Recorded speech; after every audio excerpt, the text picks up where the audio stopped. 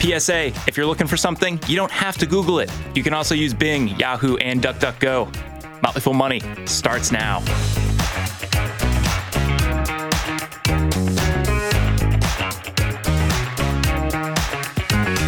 I'm Dylan Lewis, and I'm joined over the airwaves by Motley Fool analyst Tim Beyers. Tim, scale of 0 to 10. What are we looking at in terms of caffeination right now?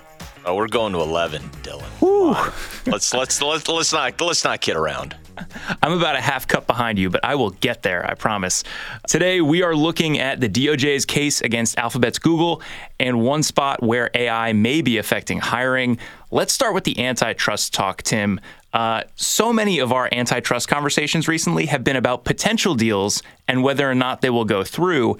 In the case of the DOJ and Google, though, this is the government looking at past action by a company and saying it led to a monopoly or reinforced a monopoly. Right. And this is the deal between Google and Apple for over many years, in which Google became the default search engine across all sorts of Apple devices. But I think the one that's primarily at issue here is the iPhone, where if you were looking on the iPhone using Safari on the iPhone and searching on the iPhone, your default search engine was Google. And this has proven to be incredibly lucrative for Apple over time, and theoretically incredibly lucrative for Google, but they're being very cagey about it, Dylan. But I know we're going to get to it in a second, some of the things that current CEO Sundar Pichai said about this back in the day. He's being more cagey about it right now, but he wasn't so cagey in the past, which I think is very, very interesting. But before we get to those comments, let me just quickly frame up here to kind of give folks a sense of how lucrative this could really be. So Apple is a massive company today with about $119 billion in operating income. That's in 2022, fiscal 2022, over the trailing 12 months, about $111 billion in operating income. Reportedly, this deal is worth about $10 billion to Apple on an annual basis. So what you're talking about is close to 10% of operating income for Apple from one deal that has a very long history, Dylan. This is significant. Yeah, and the arrangement for Apple would be incredibly high margin, right? What we're talking about here is essentially setting something as the default search engine and forgetting it and just leaving it there. There's been some talk about whether or not this is material to Apple. I think that perspective right there is pretty perfect, Tim. I think we can all agree that's material and something that is definitely benefiting the company and both companies. You mentioned the Sundar Pichai comments earlier, back in 2007, when he was in charge of Google's Chrome browser, not the CEO of the company. He had written a letter to Larry Page and Sergey Brin saying, at one point, I don't think it's a good user experience, and I don't think the optics are great for us to be the only provider in the browser, even suggesting there should be other options as a drop-down. Those are coming up because he is now in charge and is having to answer for this arrangement that we have in place. Right. And to put an even more context around it, at that time, he said there should be, wait for it, Yahoo as an option. I mean, that is significant at the time because Yahoo, we haven't thought about Yahoo as a legitimate search engine for decades, let alone years. So, yeah, this is very significant. And the fact that he brought this up at the time, I think, is very damaging to Google's case because it makes it seem like what Google really paid for is not just space on the iPhone. It paid for exclusivity. Now, whether or not Google is willing to admit that it paid for exclusivity is an entirely different matter. And I'm not a lawyer, so I'm not going to make a legal judgment here. But that sounds very suspicious. It sounds very damaging. And according to the report that we're seeing, is that over time, as this deal was renegotiated, it was renegotiated to allow Apple to have other providers in different parts of the world. And to this day, Apple does have, if you use an Apple device in different parts of the world, your default search engine may not be Google, but in most of the world, it still is. And so, and of course, there are ways that you can choose to have a different search engine on your iPhone. But I mean, Dylan, I'm a reasonably smart tech guy. I've never even tried to make a different default search engine on my iPhone. I am certain that it's possible, but I don't know how to do it. I know I'd have to go research it. And I think that's kind of part of the government's case. It's not like instantly intuitive, which is kind of what we want, right? Yeah, there is an inertia to things being defaults. And the average person is not going to go out of their way to make those changes. And when you solidify yourself there, you wind up in a spot where you are the 90% search market share leader in the most valuable search market in the world. Google very smartly positioned themselves this way, but it seems like maybe they are finally having to pay for it. One of the things I see coming up with this case a lot, and I wanted to ask you about, Tim, is there are a lot of comparisons to what is happening here and the government's antitrust case against Microsoft in the 1990s, with a very similar notion of pre-installed defaults, kind of gatekeeping what is and isn't there for consumers when they open a device. Do you feel like that's a fair comparison? I don't know that it's a fair comparison legally, but from the perspective of the narrative, boy, the echoes here are just far too loud. Because at the time, for those who weren't there and didn't see this, the argument with Microsoft is that as part of their deals with different PC makers, they would ship, as part of your Windows license, you were shipping Internet Explorer as the default browser inside Windows. And so that really crowded out, which was the alternative at the time, which was Netscape Navigator. And it really crushed Netscape's, market share over time because it was very easy. Like you just pointed out, Dylan, if it's the default and it's easy to set up and it's right there for you and you don't have to go download it, well, then that's largely what you're going to use. And part of the issue at the time, which people may not remember, is Bill Gates wrote an internal memo that became public later about, and it was in some ways kind of a roadmap for Microsoft, and it was entirely about the internet and how important that Gates thought the internet would be to Microsoft. And of course, the Department of Justice absolutely used that as a sledgehammer against Microsoft at the time. It said this was this was intentional.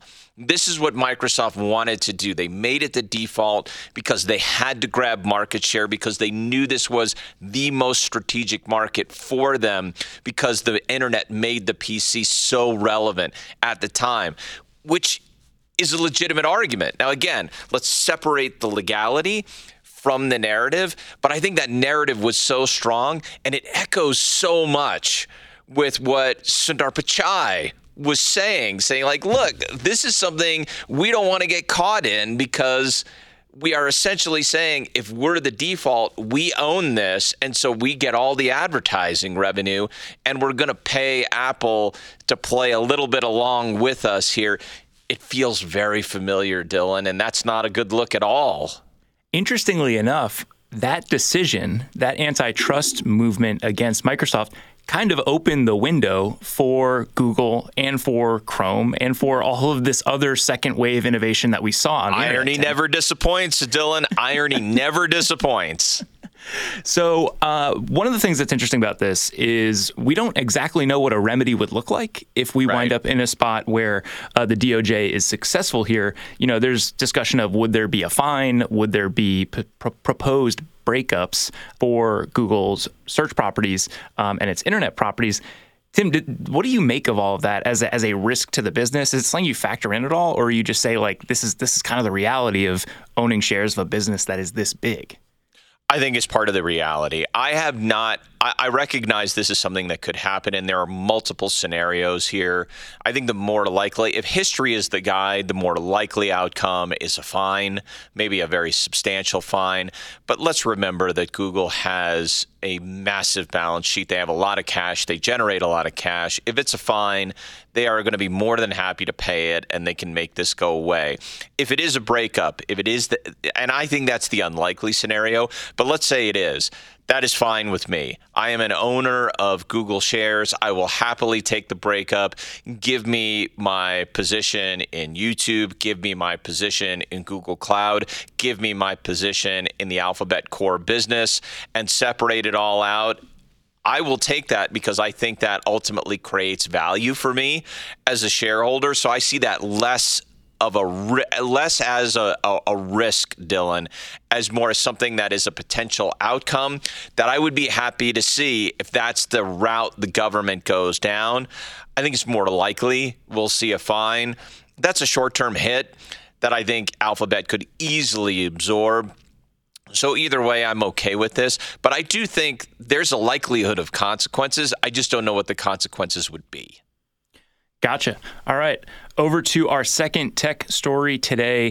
And that's that in a job market that is relatively strong, we are seeing some weakness in one zone, and that's IT. Tim, the unemployment rate for information technology jobs was higher than the overall jobless rate last month. And the immediate take that I'm seeing online is some AI automation may be impacting entry-level IT jobs. Does that hold water for you? Well, yes and no. And maybe no and yes. Maybe let's put those in order. The reason it's a no is because I think we've all seen the number of layoffs in the IT sector, and it's been absolutely staggering. And you can expect that a large number of those layoffs were more junior people, although I'm assuming, too, there are some other senior people in there because we have seen some startups with some founders that are closer to my age, and I'm in my 50s, and that's actually a good cohort for venture capitalists to put some money behind because you've got seasoned entrepreneurs who know how to do this. So there's probably layoffs across the spectrum. So there's that. But also, there is a lot of talk about AI as an automation mechanism. And I do expect there is automation happening. So I think it's more like, Dylan, we've seen a huge number of layoffs, and you have some IT firms that are unwilling, as business picks up, to hire back at the same pace because they may be automating some of those jobs that previously were held by a person. So for folks that aren't as dialed in on tech trends and the role that AI plays in businesses, what would AI automation replacing entry-level jobs look like at some of these places, Tim? Probably customer service jobs, maybe automated, like instead of a customer service agent who is sending out emails and responding to customer requests, that is probably something that's automated through maybe some bots. It could be having to, route calls, maybe thinning out your customer service department so that more of the requests are automated and handled via automation. And so you have a much smaller customer service department.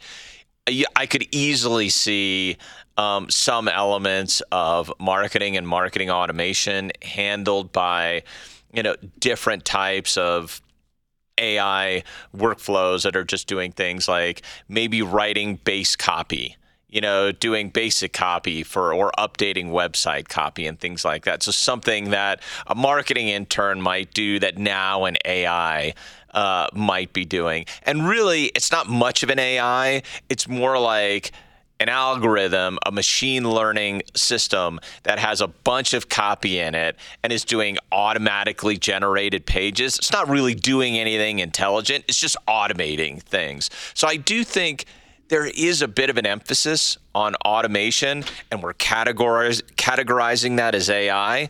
And you know what? There is something that's fair but also unfair about that. But I do think automation is hitting a lot of these tech companies.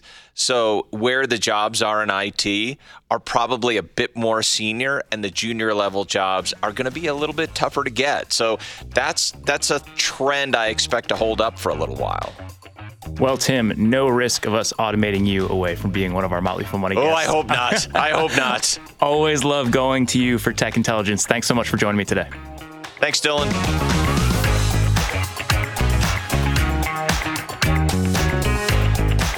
Coming up, if you've been to an airport recently, you might know Clear.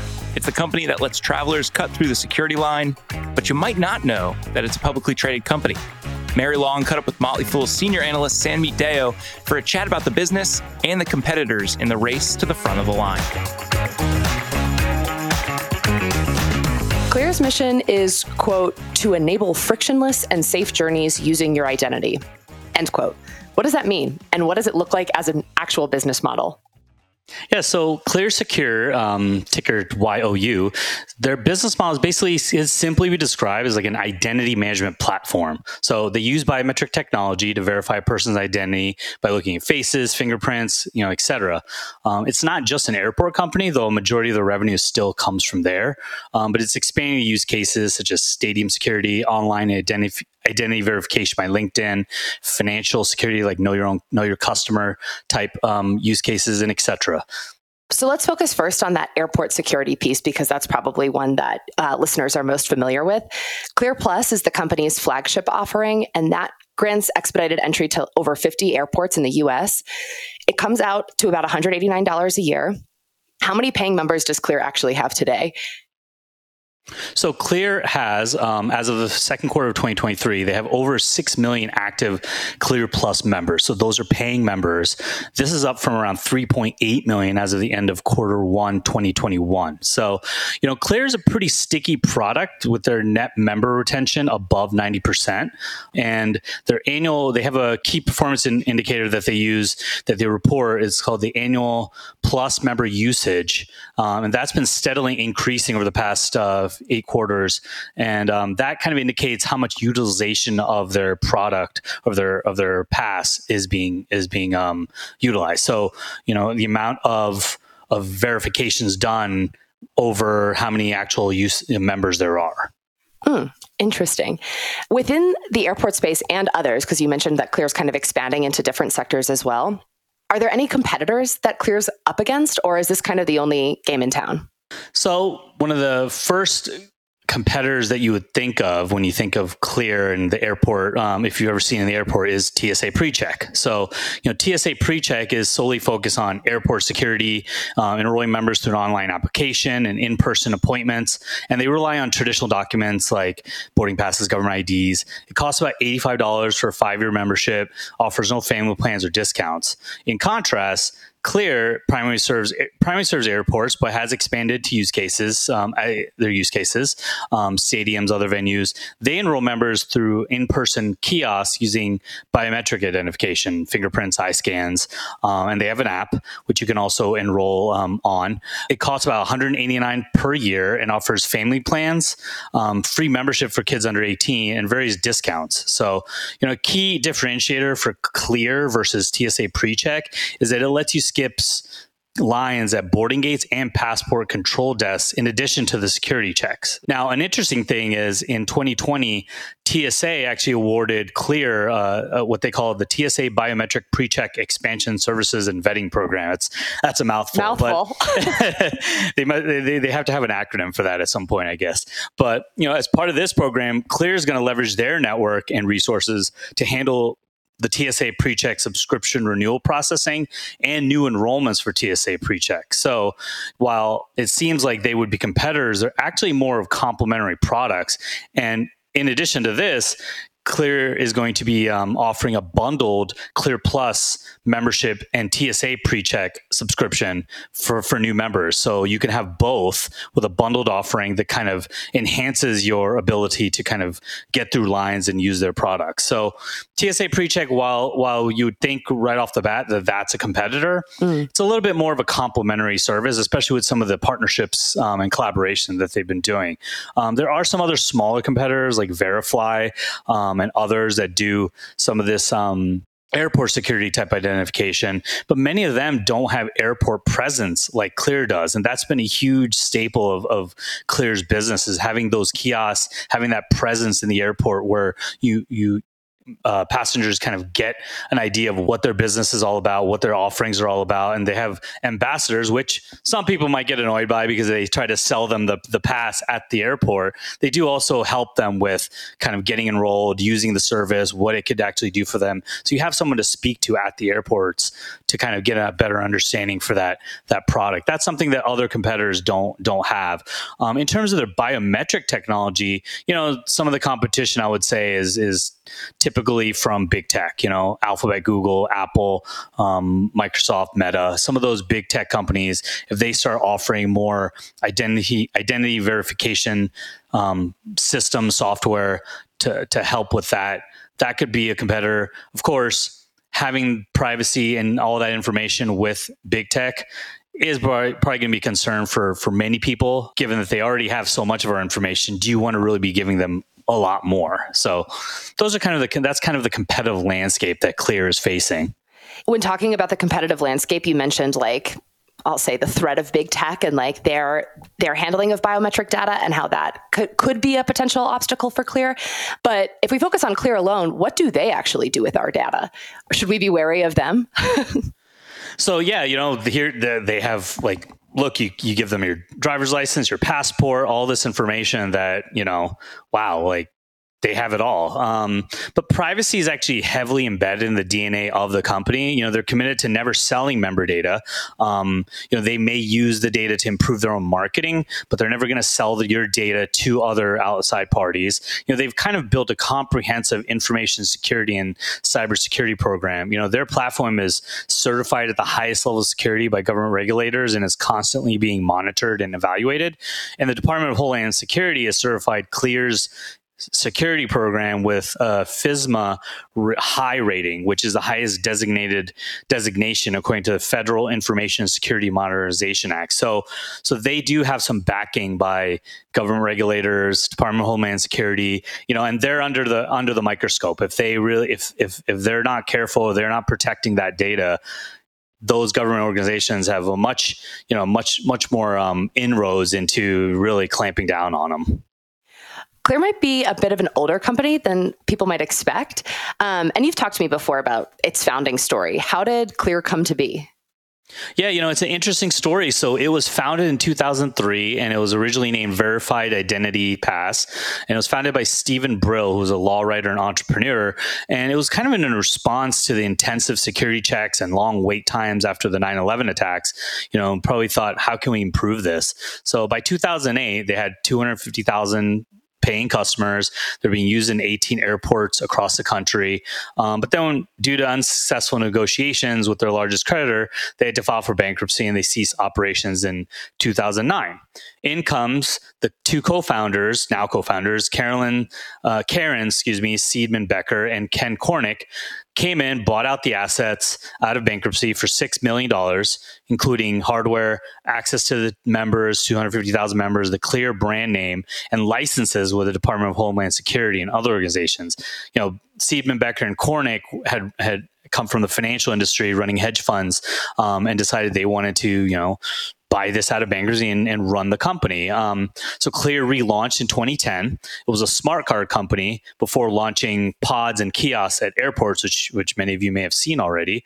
And then a partnership and investment by Delta in 2016 kind of helped accelerate their growth. And then they got $135 million in 6 investment rounds from various institutional investors.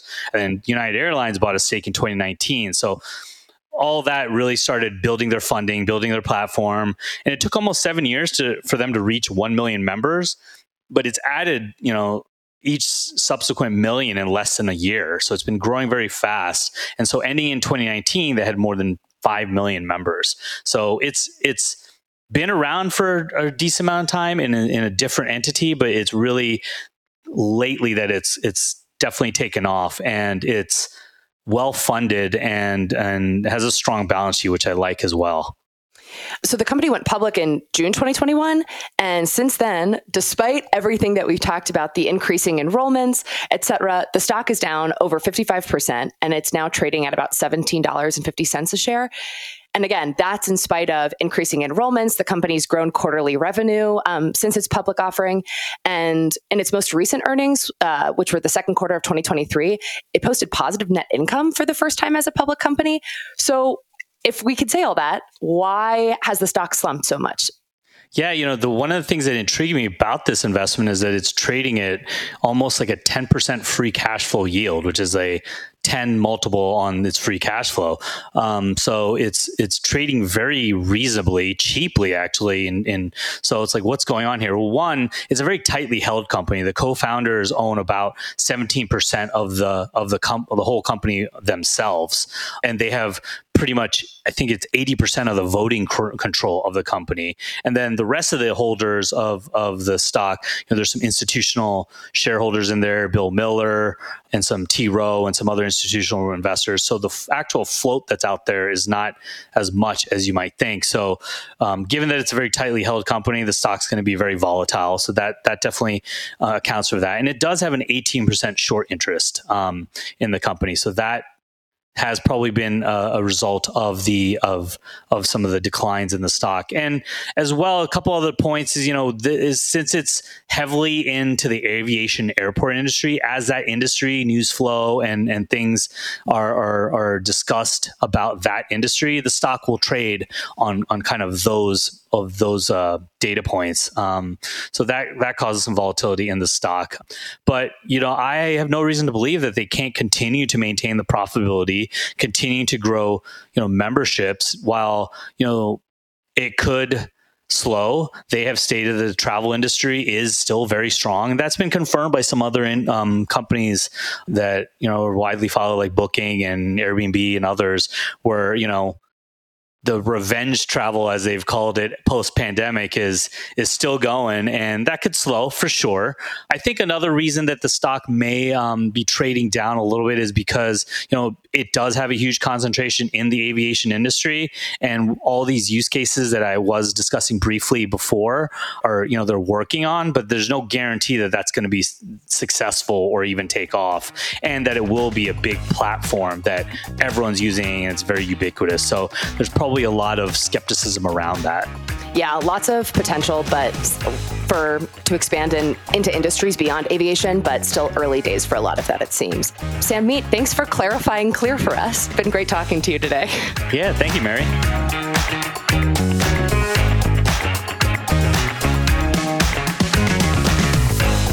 As always, people on the program may own stocks mentioned, and the Motley Fool may have formal recommendations for or against, so don't buy or sell anything based solely on what you hear. I'm Dylan Lewis. Thanks for listening. We'll be back tomorrow.